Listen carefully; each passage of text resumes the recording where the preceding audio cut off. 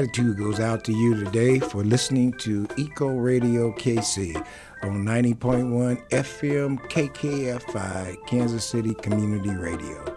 This is a locally made exploration into positive solutions to some of today's ecological challenges for all of us working to create a healthier future for our communities and for the world you live in.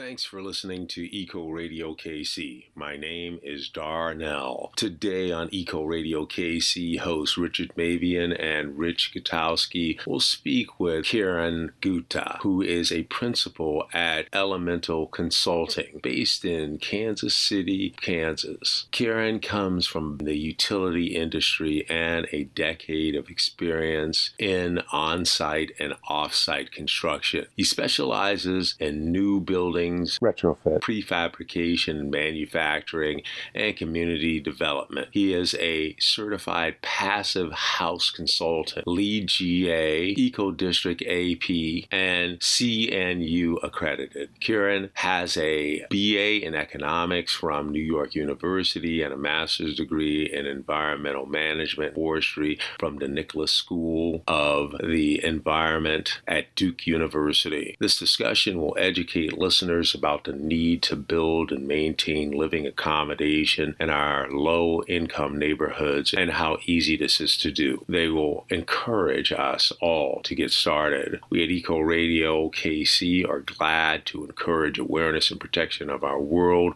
Our goal is to ensure our listeners are aware of how we can create a sustainable present for a sustainable future. This will be a great radio hour. Now, our show. Good evening, everyone. This is Richard Mabian. Welcome to our show. Glad that you're here. As usual, we plan to have us a great show. I need to take time here at the beginning to make an announcement, and it has to do with that forming of the what they call TikTok, but it's they're called. Hang on a second. Let me get the sheet I need out here. There was some funding that came from EPA that created a series of what we'll call well, I'll just give you the name. They call them the New Technical Assistance Centers to help communities across the Midwest access historical investments to advance environmental justice. And they open these all over the country. Well, the one they opened for Region 7, which would be our region that'd be Kansas, Missouri, Iowa, and Nebraska, is in Wichita State University. And lo and behold, they hired a guy named Jeff Sevron that I have known for some years. He at one time was teaching a class up at KU dealing with sustainability. And so when he sent me some information and wanted to know if I could help him out and make sure I would read it on the show. And that's what I'm getting ready to do.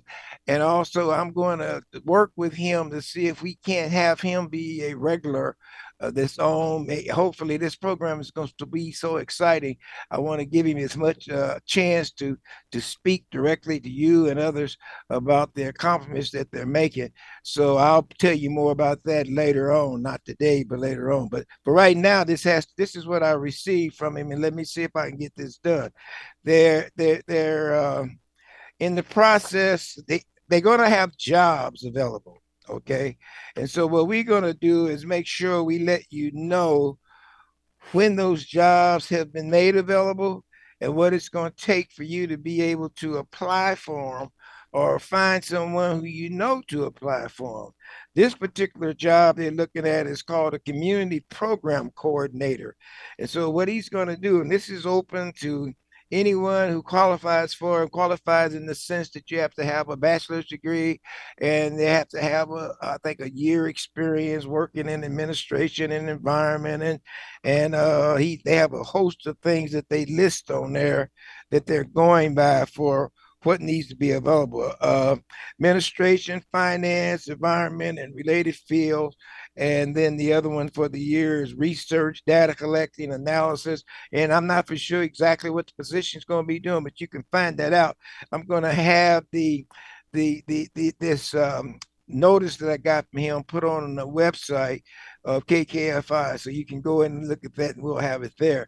The place that you can go in and look it up is at the jobs.wichita.ed. Job.wichita.ed. And when you go in and you click on the job search, put community program coordinator in it, and that would take you to the screen where it is. So just good luck with it. Check it out and be prepared for these things to come on from time to time. Now, I've done that part and I think I did it successfully. Thank you. I got one of my persons is not here, and that's Rick, my partner, and I'm not for sure. I've been running and he all day long in different directions, and he has too. But I have one of our original guys on here, Karan. Karan, say hello and introduce yourself there to you, buddy. Hey, how's it going, Richard? Good to see you. My name is Karan Gupta. We had a nice, I guess, sounds like an artificial intelligence introduction of myself at the beginning of the program there. Uh, Yeah, Former and future resident of Kansas City, Kansas. I'm currently located in Chapel Hill, North Carolina, doing custom home new construction out here. But I was speaking to you, Richard, a few months ago. I don't remember how long back that program was. And we spoke a little bit about the same topics. Um, looking forward to picking up the conversation today. And yeah. In fact, when I've been talking to Karan, I've told him that this was going to be our update show because we've gone through a lot. A lot of you know that we've had various people on here doing various things, talking about various aspects of it.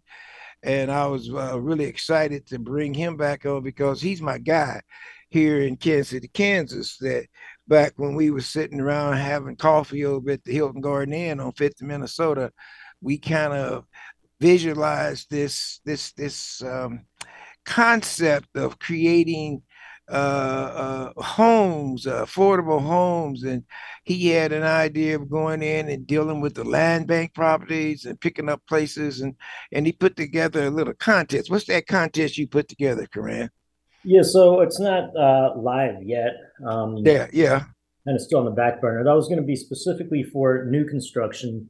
I know today we're probably going to be talking a lot about retrofit, uh, and we can get into that in a few minutes. But yeah, the design competition was focusing on land bank lots, specifically narrow infill lots in Kansas City, Kansas.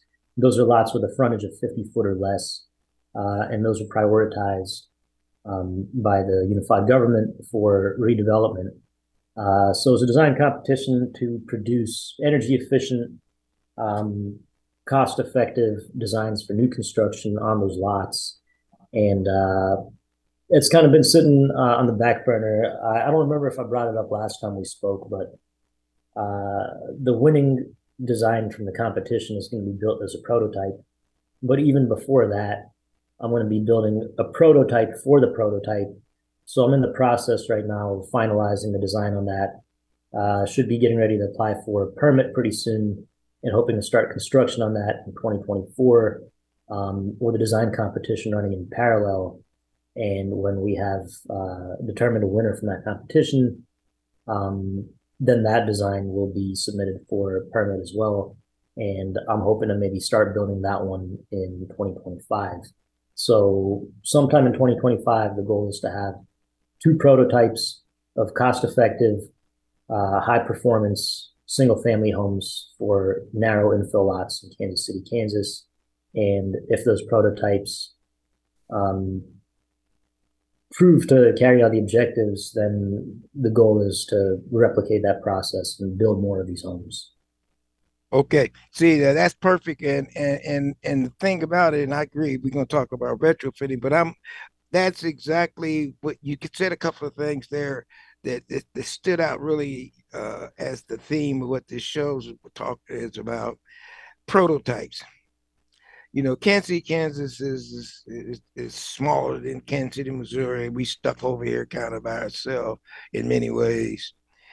And we want to have a value to the work that we're doing. And so what we dreamed up when you and I was talking and when Rick was around was to create a program that would provide prototypes for others to see, to realize this is something that I can do too. See, I'm very adamant about creating a way in-house from the bottom up to get people trained with the necessary skills that they need to participate in the world that we are advancing ourselves with, and that's what we're doing. That's why it was time for us to come back and bring you on. The only other person I could have had here is our associate that's in St. Louis. She's a little bit ahead of us. They're actually in the neighborhood creating work groups to put together getting those land bank properties and finding ways to be able to go in and do it. But her first step was creating a workforce. So she's creating a workforce. She's getting them involved in various things where they're picking up skills as far as getting up and being ready for work and having the right kind of attitudes. And she's got some engineers who are going to be working with her to help design the kind of package she wants to design. That's a good thing. So that's where we are with you. That's why I wanted to bring you on, because you know what we're trying to do. And basically is to one, we have 4 cities. We want to create this 4-city project. And those cities is Paterson, New Jersey, Kansas City, Kansas, Tacoma, Washington, and Birmingham, Alabama. I mean, when we do this and we talk to people, immediately their cities, I mean, those were the original 4. Since then, we probably had 10 more cities. It's go, oh, y'all do this, let me know. I want to be a part. That's going to happen. That's fine. We want to try to take some of the pressure off of the individual locations as being the only place that people who are in need of job training have to look to get that. We need to figure out, we want to be able to have a place where that's what folks are really focusing in on. If Rick was here, he would be talking about the creating the B Corporation, which deals with the type of employment situations that you're creating. Like we're going to focus in on employee-owned businesses, and we're going to have he's going to have aspects of it to be involved with us. You have to make a commitment that you're going to be willing to put some of your earnings back into the community. We've been running around here since forever talking about being redlined and treated in ways where you can't get your hands on $10,000 maybe to even purchase something to get started working. And we want to say we need to be able to what they're trying to do around the country that's coming from the pandemic of bringing those businesses back to the local community, bringing ways to get things done back locally and not be dependent on agencies and people from all over the country and in the world as far as goods are concerned to be producing what we're doing. That's what we're going to kind of try to talk about today while we're doing this. That's why I wanted you on here with me. We got 1 minute left to go. For everyone out there, this is Richard Mabian. This is KKFI 90.1 FM, and we will be right back. This is Don Foote with KKFI 90.1 FM, Kansas City Community Radio. Where do you suppose you can find a radio show that tells tales of humor, mystery, sci-fi, social commentary, and pathos? Maybe not pathos, I just really like that word. Anyway, where can you find it? I have no earthly idea. But while you're looking elsewhere, tune in to KKFI 90.1 FM every second Thursday of the month at 7 p.m. to hear the Shots in the Night Radio Theater Group. Are you making a positive impact in your community? Let your story be heard through KKFI's Community Voices series. We're on the lookout for inspiring individuals and organizations that are making a difference. If you have an initiative you'd like to highlight, head over to kkfi.org/community voices and share your story with us. Together, we can create a stronger, more connected Kansas City community. I'm Dr. Anthony Lizowitz, and this is Climate Connections. Going solar can lower people's monthly utility bills. But not everyone can install solar panels on their homes. Many people are renters, and lots of people who do own their homes cannot afford the upfront cost of an installation. How do they also gain benefits from this clean energy transition? So that's where community solar comes in. Utopia Hill is the CEO of Reactivate, a renewable energy company that develops community solar projects. Subscribers to community solar essentially purchase a share of a solar farm and receive clean energy credits on their utility bill to offset the cost of their electricity use. Because of Illinois state incentives, Hill's company was recently able to develop 3 community solar projects that are specifically designed for low and middle income Illinois residents. It doesn't require a credit score. It doesn't require a contract. There are no termination fees. And subscribers can save up to 50% on the electricity supply portion of their utility bills. So it's a model for getting more solar energy on the grid, while also making sure that lower income people can get the financial benefits of clean energy. Climate Connections is produced by the Yale Center for Environmental Communication. To hear more stories like this, visit climateconnections.org. All right, this is Rich Mabian again. Welcome back to Eco Radio. As I was saying, I'm here with Tran, and I just gave you an explanation of what we were going to talk about. So let's go here. We retrofit. That has to do with how would you describe retrofitting, Karan? Yeah, there's a number of measures that could be included in retrofit. And it's a big topic right now. You know, you look at the estimated number of buildings that's going to exist in the United States by the year 2050, and half of those buildings are buildings that exist today. So first, I guess the most important thing is to understand why retrofitting is so important. You look at the share of electricity consumption in the U.S. By buildings, and it's significant. So when you're addressing the building sector, then if you're going to make a meaningful long-term impact, existing buildings are equally important as new construction. Besides the fact that they're major energy users, there's a lot of folks that live in existing buildings and that don't necessarily have the means to move into new construction. So there's also an aspect of environmental justice there. But when we talk about retrofit, what it is basically energy efficiency improvements that you make to existing buildings. And energy efficiency, of course, is a big part of it, but I guess another way to describe it will be performance upgrades. Okay. One of the big ones that is talked about is air sealing, basically making an existing building leak less air. And the reason that's important, there's a number of reasons. From an energy perspective, everybody talks about insulation. Insulation is huge. I'd say it's number 2, but number 1 is air sealing, because think about if you got like a real nice, warm, puffy jacket on. If you don't have it zipped up all the way, it's not going to do you a lot of good, no matter how thick that jacket is. So it's basically the convective heat transfer through the movement of air. And when you have a leaky building, that could be gaps and cracks around windows, around doors, in your foundation, where the walls meet the roof. Sorry, we got a bad storm over where I'm at. You might hear some thunder in the background. Oh, yeah. Okay. All these places where you can leak air, in the wintertime, that's the heat leaving your building and cold air coming in to take its place. And in the summertime, the reverse of that.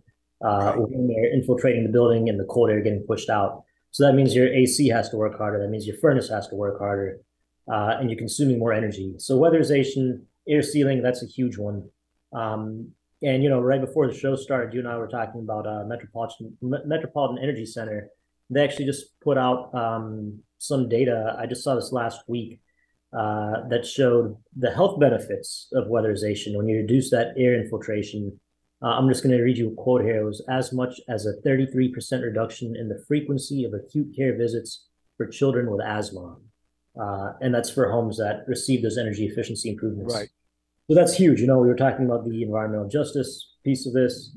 So it's not just the energy efficiency, it's the indoor air quality, because again, when you have that air leaking in through those gaps and cracks, you know, it's coming in from the crawl space, it's coming in from the, you know, inside of your wall, and there could be Right. mold, dust, all kinds of stuff that you don't want to be breathing in, and it affects your health. And Okay. it's especially important for vulnerable populations, children, the elderly, Right. the sick. So there's that. So retrofit is air sealing. It's also insulation, which I mentioned a minute ago. So that could be insulation in your wall cavities. That could be insulation in your roof system. It could be upgraded windows that have a higher or a lower U value, higher R value, a more insulating value. And then there's also equipment upgrades, you know, replacing light bulbs with more energy efficient light bulbs, replacing HVAC equipment with more efficient equipment, um, you know, water heaters. A big part of the push right now at a national level, there's federal policy for electrification. Yeah. Electrification is another form of retrofit where you're basically eliminating combustion from the indoor environment and replacing all your appliances with electric appliances, Right. water heaters and furnaces being the primary ones. And again, there's the energy efficiency benefit because these new electric heat pumps are extremely efficient. But beyond the energy efficiency improvement, again, when you have indoor combustion, those combustion byproducts affect indoor air quality. Um, you know, you've probably seen some of the political kind of movement around getting away from gas cooktops and moving to electric resistance or induction cooktops. Um, and I mean, you know, the data shows like this is one of the worst things we have in our houses right now is gas ranges. Um, Yes. so, you know, there's all of these things, and it's energy efficiency, but it's indoor air quality, it's health, it's thermal comfort, Right. more comfortable home. Okay. All right. Let me jump in here. Yeah, Now, please. this is why it's important.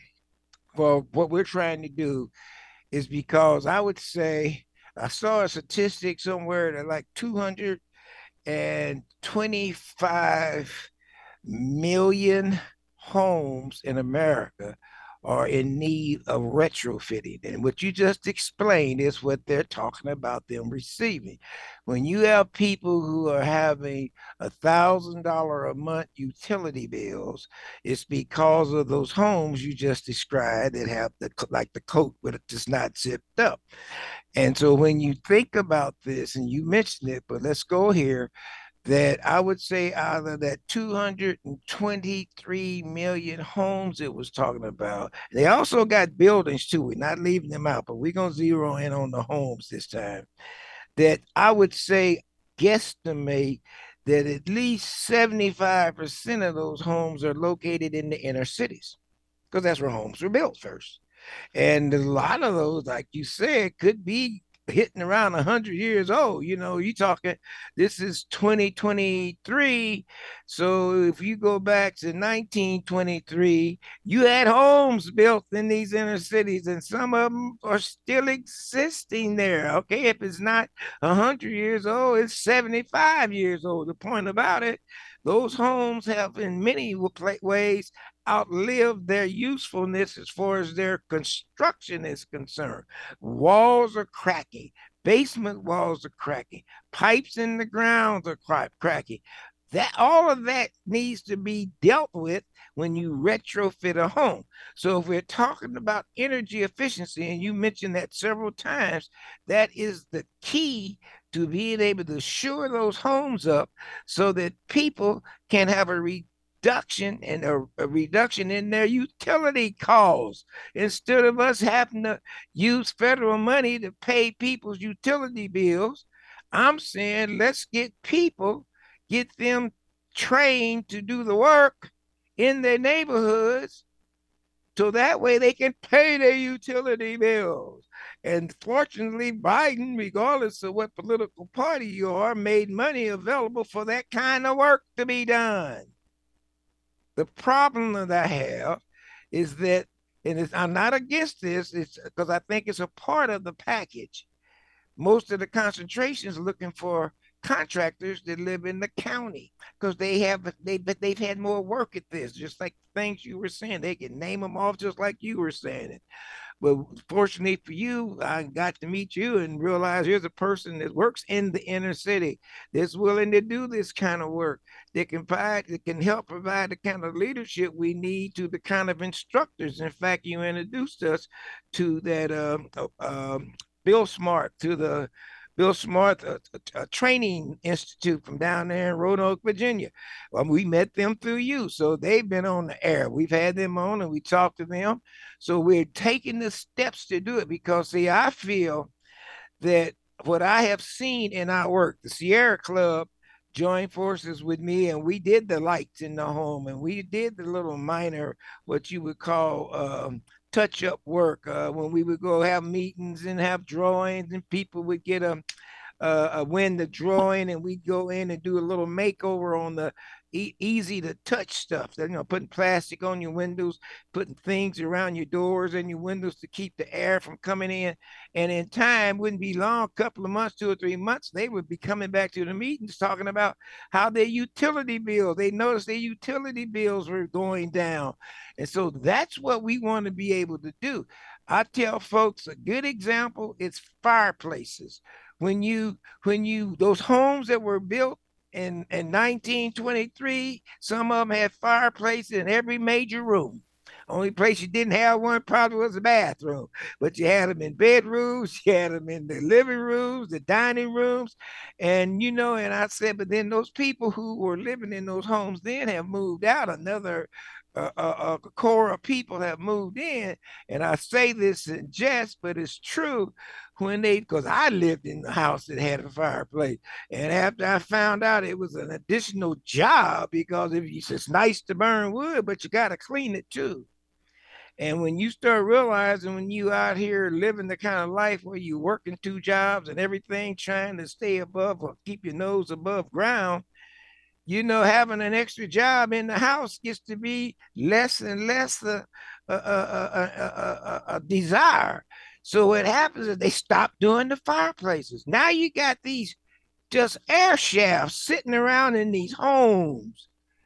And that's what I'm talking about can be addressed with the retrofitting, to be able to go in and teach people how to do those kind of things. We're not talking about a job where you got to be a rocket scientist. Are there things you're going to need to know? Yes, but we want to be able to provide the use of the world, Coran, to be in a position to have people learning the math they're going to need and all of those kinds of things. But at the same time, and then they can be responsible for the project itself. But then we want to be able to hire people where they can continue to learn and even be able to pass those certification tests. I don't care if it takes from 3 to 10 years for them to do it. I'm 20 years old. 3 to 10 years, I could have my certification by the time I'm 30. I can start my own business because we got that much work out there that needs to be done.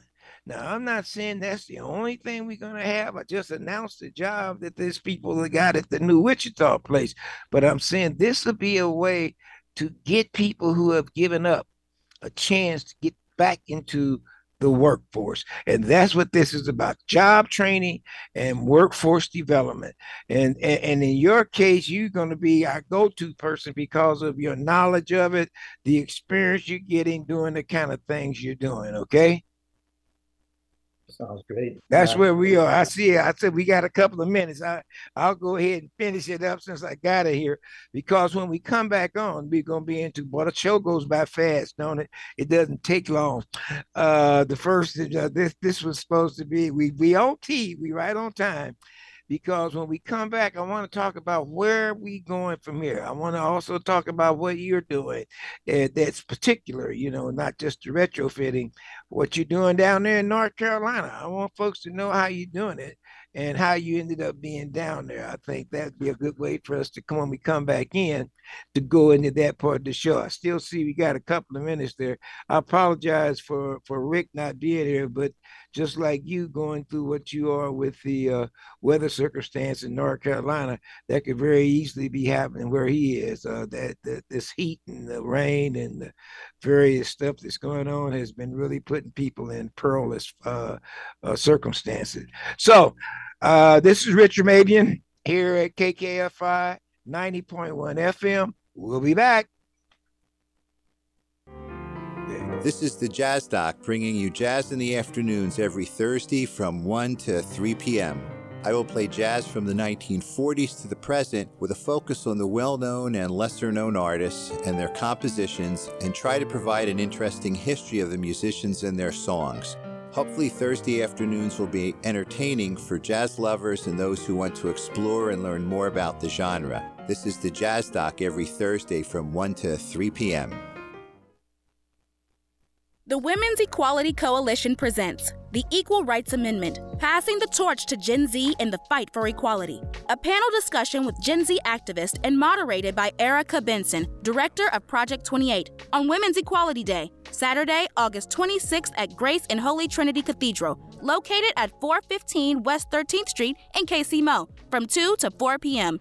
For more information, visit wegkc.com.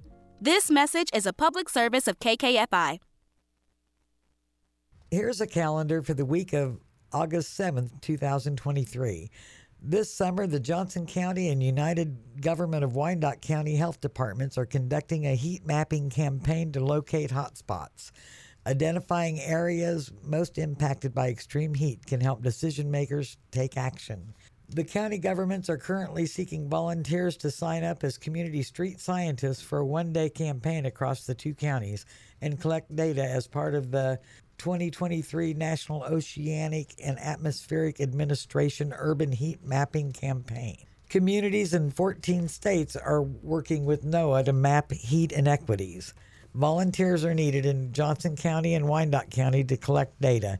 The campaign day will be scheduled on a hot, sunny summer day when there is a low chance of rain and wind speeds. Data will be collected at 3 times during the day with sensors that record ambient temperature, humidity, and GPS locations by the second. Routes have been pre-planned where data collection is needed. It is tentatively scheduled for Saturday, August 12th, but could change depending on the weather forecast.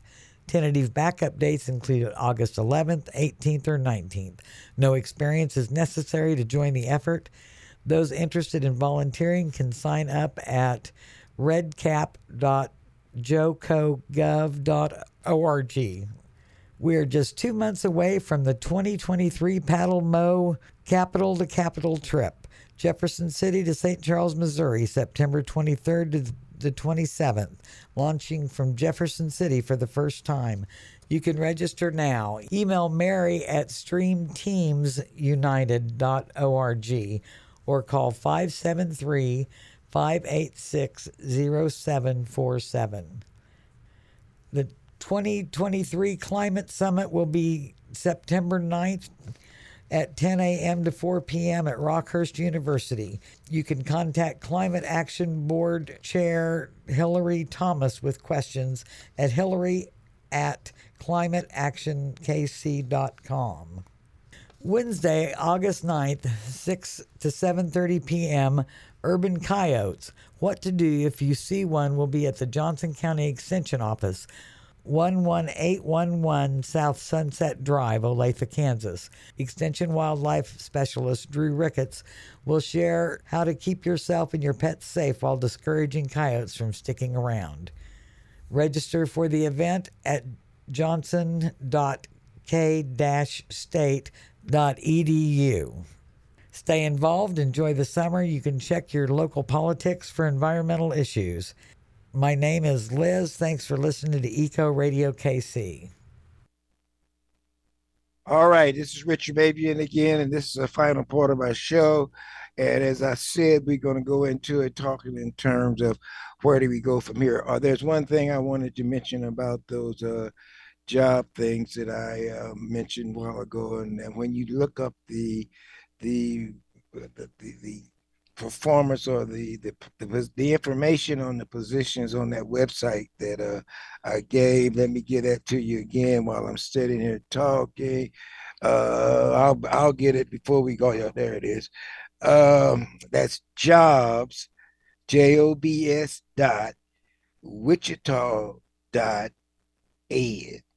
Jobs, Wichita dot ed. When you look up the positions, you get a chance to see that it's a remote position. You know, we're in the new technology world. So you can live in St. Louis, Missouri. You can live in Kansas City, Missouri, Kansas City, Kansas. You can live in Iowa. You can live in Nebraska and qualify for this job. You will be able to work, I guess, from home. I guess that you young folks know that's what remote means. So that's what I'm saying. Don't think that you're going to have some, I'm sure you're going to have some kind of connection with them in Wichita, but that's a good job. You know, all of that to be based on the salary and the things that you get for being a part. I just wanted to throw that in. Now, coming back to my guest here, Karan, we were talking about where do we go from here. You brought up Metro Energy, and I wanted to mention that I'm very close and been working with them also. And that what I talked about as far as the kinds of people that will be needed to do the work for the retrofitting and why that's one of the areas that they're working desperately to raise the kind of funding that's available and programs that will do exactly what we're talking about. I'm one of those persons that because we work in the disadvantaged neighborhoods, I want to make sure that we're giving them the best possible persons for trainers so that they can be able to compete in the world. And if they do it home, I love seeing when I make a presentation that they can get up in the morning and really walk across the street because every home around them needs to be retrofitted. So it's not anything negative we got to deal with. It's just being able to make sure that they learn how to do the work. So okay, Karan, what you gonna do from here, pal? First of all, what are Yeah, a you great doing? question. Before you go, what are you doing down there in North Carolina? I know you So I came secretly. back in July 2021. Old buddy of mine down here, a custom home builder, known him for about 11, 12 years now. And it was just going gangbusters over here. I mean, they had more work than they could handle. I've worked with them in the past and kind of came back to help out. So I'm project managing new home construction. We're doing net zero homes. Got some passive house projects coming up. It's a chance to help out my buddy, but also it's been a great learning experience for me. I haven't really done construction project management before I started this job, and I'm hoping that this experience can help me when I get back to Kansas City, Kansas. Oh yeah, building and all the subsequent houses. Speaking of where do we go from here, so I'm going to talk about the jobs thing in just a second. Before I do that, I want to go back to 2 points real quick about why weatherization is an environmental justice issue as well. You talked about, $1,000 energy bills, and most often these homes that need repair, these older homes, a lot of times they're rentals. Sometimes they're also owner occupied, but high utility bills are the leading cause of both foreclosure and eviction. So when you can reduce those energy bills through weatherization, you're keeping people in their homes, and that's a big. And another point I wanted to mention also was just yesterday, apparently in the Wall Street Journal, there was an article about passive houses in Massachusetts. There's 3 of them side by side, and they're facing triple-digit temperatures over there and have extremely low energy bills. Besides the cost, the point is that those homes are more comfortable, more survivable in extreme temperatures, which we're seeing more and more. And especially, again, in inner cities where you don't have as much tree cover, you have the urban heat island effect, you're getting more extreme heat waves. So again, that weatherization has an outsized benefit for those vulnerable populations. Now, getting to your point about jobs, you started talking about the sheer number of buildings that are going to need to be retrofitted. Right. And it's mind-boggling. You talk about not just the cost of electrifying those homes and air sealing them and insulating them and replacing windows and all of these kind of things, but the workforce you need to do that. And the unfortunate reality is that the size of the workforce, the number of people employed in the construction trades is going in the wrong direction. I think last I heard the average age of someone in the construction industry is 43, and it's going up. I mean, the only thing that's kind of keeping in check is that the old guys are dying and retiring. And I guess that's taking them out of the average. Right. But it's a serious problem, and I mean, we see it every day. And it's not just construction; it's across the board. You know, these kind of things are moving towards a service economy. You know, it's all Amazon delivery, DoorDash, Uber, you know, what have you, Yes. type of stuff. So yeah, it's really important to create jobs in this field. And where we go from here, a lot of them are going to be conventional, where we're going to have people showing up on site and, you know, manually replacing windows and so on and so forth. But if we're going to really talk about the scale of retrofit needed, what certain groups in the country are working on, some of them with direct funding from the Department of Energy, is what's called industrialized retrofit. And it's basically taking the factory approach to building retrofits. You've got folks that are trying to work on figuring out prefabricated kind of, I used the jacket analogy earlier. Basically, Right. How do you put together jackets for homes in a factory that you can ship to job sites and quickly install onto the outside of existing buildings with minimal disturbance to the occupants? It's a really difficult problem to solve, but there's a lot of smart people working on it. And in addition to increasing the workforce, we have to increase the efficiency with which each worker can retrofit these homes. So, you know, I think it does a lot of good things for the economy. Yeah. It standardizes things more. So, you know, manufacturing in the U.S. is down, and this could be an opportunity to revitalize domestic manufacturing. And it can't be, you know, central plants shipping it out across the country. These have to be localized operations.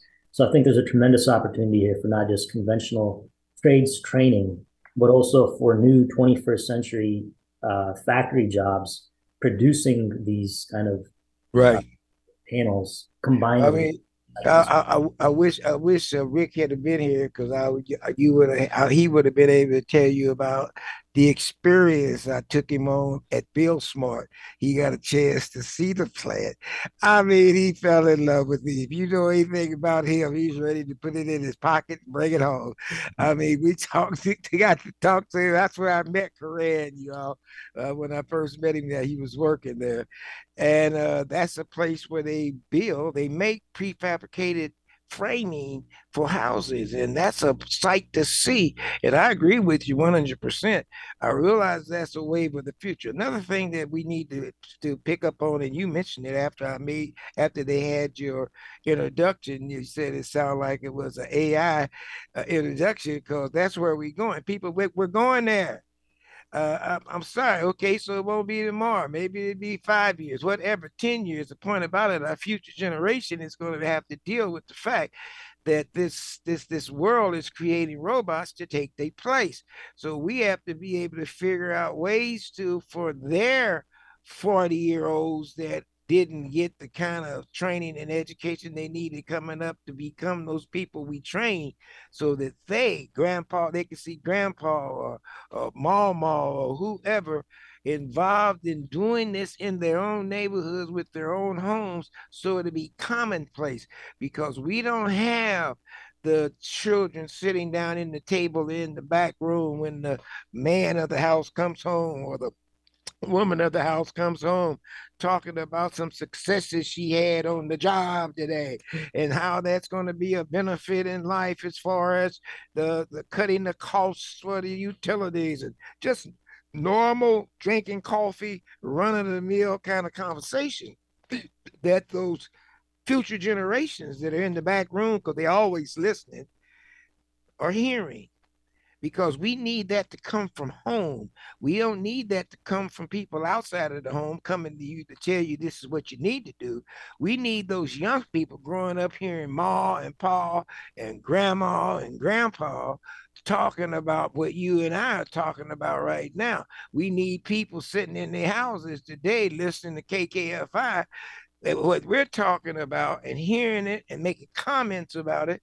So those young people that's sitting back there in those rooms are hearing this conversation too, because what is happening when those kids end up going to school, let's say elementary school, and those teachers start talking about climate change or the subjects that we're talking about, as it is right now, it's clueless. They have no idea what they're talking about.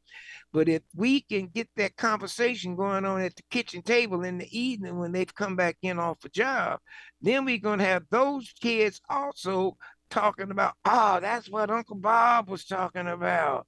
Remember when they was in there drinking coffee and he was talking? Yeah, the teacher today talked about what he was talking about.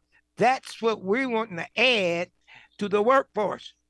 That's the pathway out of poverty, is to begin creating that kind of mental concept, that consciousness within the future generations.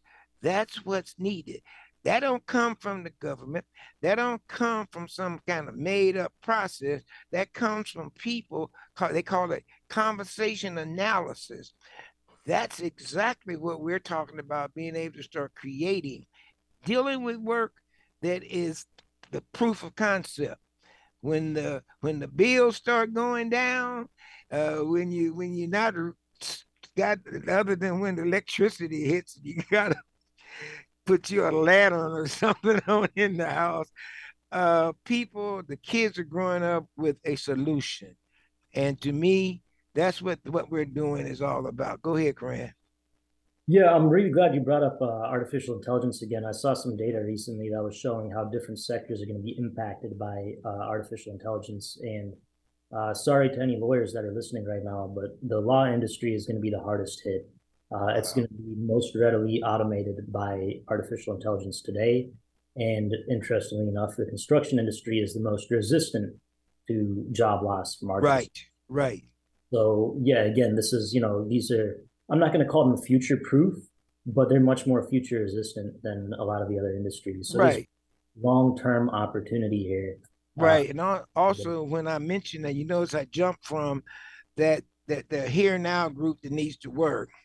And I went to the future generation, because see, it's ridiculous for us to allow our kids to graduate from K through 12 and haven't taught them a love for technology and science. That is our responsibility as a human race. We can't keep sitting up going, oh, that's all right, they'll get it when they go to school. No, it's our responsibility to make sure we're providing them with a visual and an actual hearing of these kind of conversations like we having right now. I did a class with at Harmon High School in Kansas City, Kansas, and it was with river keepers, and they were doing that scientifically testing water stuff. And they had me come in to just so I could reach the students themselves. And I did a PowerPoint on robots. And I went from them making them and putting the skin like stuff on them and putting faces on them and had them walking around and different stuff, and the kids were just blown away. And I heard them, seriously just talking to themselves about, and dang man, why are we even going to school if that's who's going to be doing the work? And the thing that happened, one of them, not me, not one of the other teachers, but one of them says, but they're going to need computers. So that gives us a reason to be able to learn as much as we can about computers. So even then, it's showing them why they need to zero in on this as an employment possibility. Go ahead. We got 2 minutes, so make it your best 2 minutes, buddy. Well, yeah, I'm 100%. It's going to be a combination of things. Technology is going to continue to evolve, but we also need the workforce to work in conjunction with it. And the thing is, when I was in high school, it's been 20 years now, I guess, since that time. But the guidance counselors, they didn't really even tell you that trade school was an option. They didn't tell you that right. option was take the SATs, go to a 4-year college, get a degree, and you're going to get a job. And I think we've kind of failed a generation or maybe even two by not giving them that option. And now is the time, the demand is there and the supply isn't. And this is an opportunity to match those back together. As usual, we run out of time. We got less than a minute left. Thank you, buddy. Be glad when you get your behind back here in Kansas City so I can get you some of this areas that I need your support in. Love you, guys. Take care of yourself and be safe. All right. Thank you, brother. I appreciate it, man. We'll see you. Yes, sir. Hello, this is Joseph Jackson. Join me on Cowtown Conversations, where we will discuss matters that impact your life as a resident of the Kansas City metropolitan area. Every Thursday morning at 9 a.m., right after Democracy Now! KKFI is looking for more volunteer programmers to join our team. We offer training, experience, and a diverse community of dedicated individuals who want to keep the airwaves free. If you are interested, email us at programming@kkfi.org. My name is Darnell. At the end of our radio hour, here's some environmental news for the week of August 7th, 2023. Inside Climate Reports. For almost 20 years, U.S. public health advocates have known that toxic chemicals are getting into groundwater and harming human health because of an exemption to the federal Safe Drinking Water Act that allows operators of oil and gas fracking operations to use chemicals that would be regulated and used for any other purpose, called the Halliburton loophole, named after the oil and gas services company once headed by former Vice President Dick Cheney. It means that oil and gas extraction industry can use fracked fluid containing chemicals linked to negative health effects, including kidney and liver disease, fertility impairment, and reduced sperm counts, without being subject to regulation under the Act. Data is now publicly available that reports the industry uses 28 chemicals regulated under the Safe Drinking Water Act and discloses them in up to 73% of its reports of fracking activities to FracFocus, an industry-sponsored database. Far-right conservative groups are promoting a sprawling battle plan to obstruct and undo the federal government's effort to tackle the climate crisis, with hopes of quickly enacting a series of sweeping changes if Donald Trump or any other Republican gets elected as president next year. Called Project 2025 and written by more than 350 right-wing hardliners, including former Trump staffers, the plan would block wind and solar power from being added to the electrical grid, gut funding for the Environmental Protection Agency, eliminate the Department of Energy's renewable energy offices, prohibit states from adopting California's tailpipe pollution standards, transfer many federal environmental regulatory duties to Republican state officials, and generally prop up the fossil fuel industry. AP reports. Get ready to say goodbye to incandescent light bulbs, pioneered by Thomas Edison more than a century ago. New federal energy efficiency regulations have gone full effect. Here's what you need to know. The rules establish strict new efficiency standards for light bulb use in homes and businesses, and bans the manufacture and sale of those that don't meet those standards. This includes incandescent and halogen bulbs. Advances in LED technology and manufacturing have dramatically lowered prices and improved quality. LED standards for light-emitting diodes, a semiconductor device that converts electricity directly into light, and those bulbs are acceptable to use. The rules don't affect bulbs that you already own. They also exempt special purpose incandescents such as those used inside ovens. The Sustainability Action Newsletter reports. Earth Overshoot Day happened this year on August 2nd. Earth Overshoot Day marks the date when humanity's demand for ecological resources and services in a given year exceed what the Earth can regenerate in that year. If a population's demand for ecological assets exceeds the supply, that region runs an ecological deficit. Earth Overshoot Day is computed by dividing the planet's capacity by humanity's ecological footprint and multiplying by 365 the number of days in a year. It is calculated by Global Footprint Network, an international research organization to help the human economy operate within Earth's ecological limits. EcoWatch reports. This August, we'll be treated to 2 supermoons, and the second will be a blue moon. According to NASA, a supermoon is when the moon is full at the same time its orbit is closest to the Earth, while a monthly blue moon is the second full moon in a calendar month. A blue supermoon, like the one we'll be treated to on August 30th, is a rare occurrence. So try to catch it, as there won't be another until 2032. A supermoon is about 16% brighter than an average full moon because its disk size is as much as 8% bigger, reported the Old Farmer's Almanac.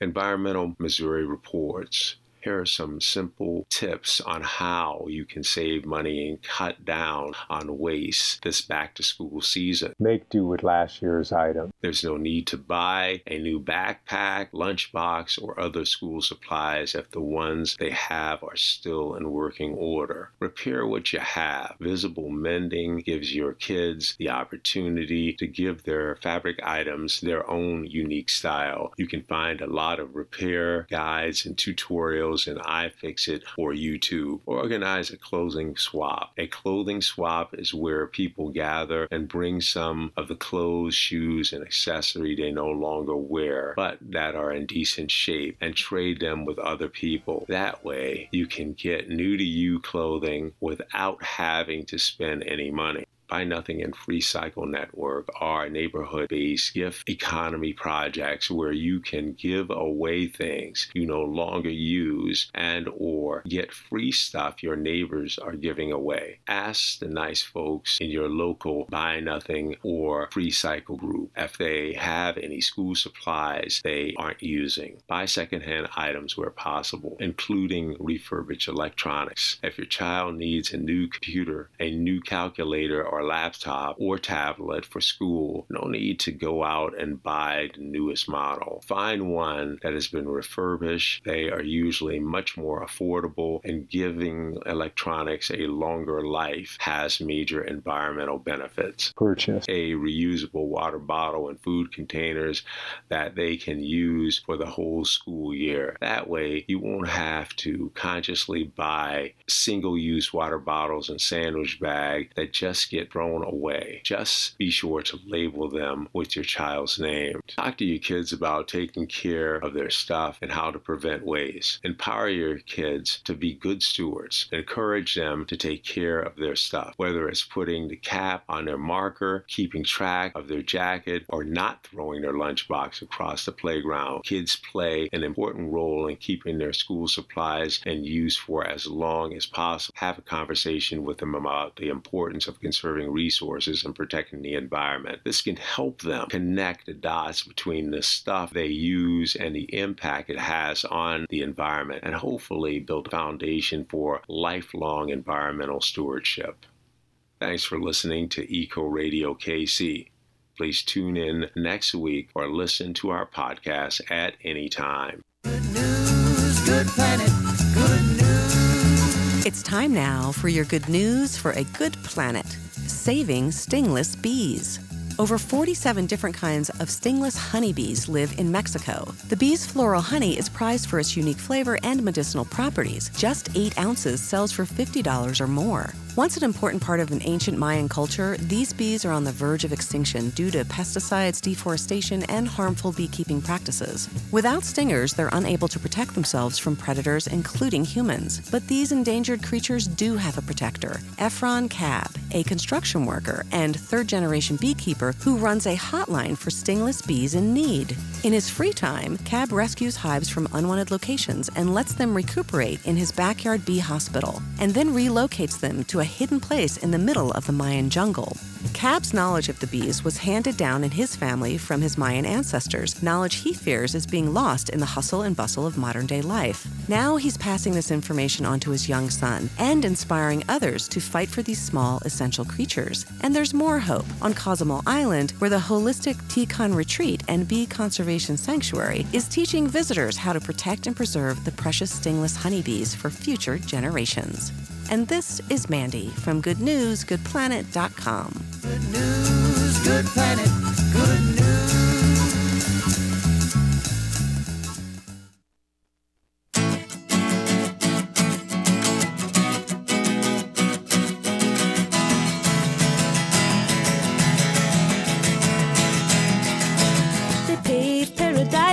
up a parking lot.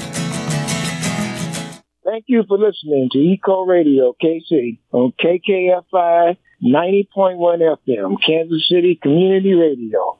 Eco Radio is brought to you each week by a team of collaborators, including me, Craig Lugo, Terry Wilkie, Brent Rysdale, Bob Grove, and Dave Mitchell. The opinions expressed are those of the hosts and guests and not of KKFI and or the Mid-Coast Media Project. You can find our calendar and a podcast of each show on Eco Radio KC's Facebook page, as well as on our show page at kkfi.org. This is Richard Mabian, and you can send inquiries and comments to our email at kkfi.org/contact or message us on our Facebook page. Up next is Fiesta Musical, followed by Noche Mágica. Our outro music is Big Yellow Taxi by Joni Mitchell. Don't it always seem to go that you don't know what you've got till it's gone?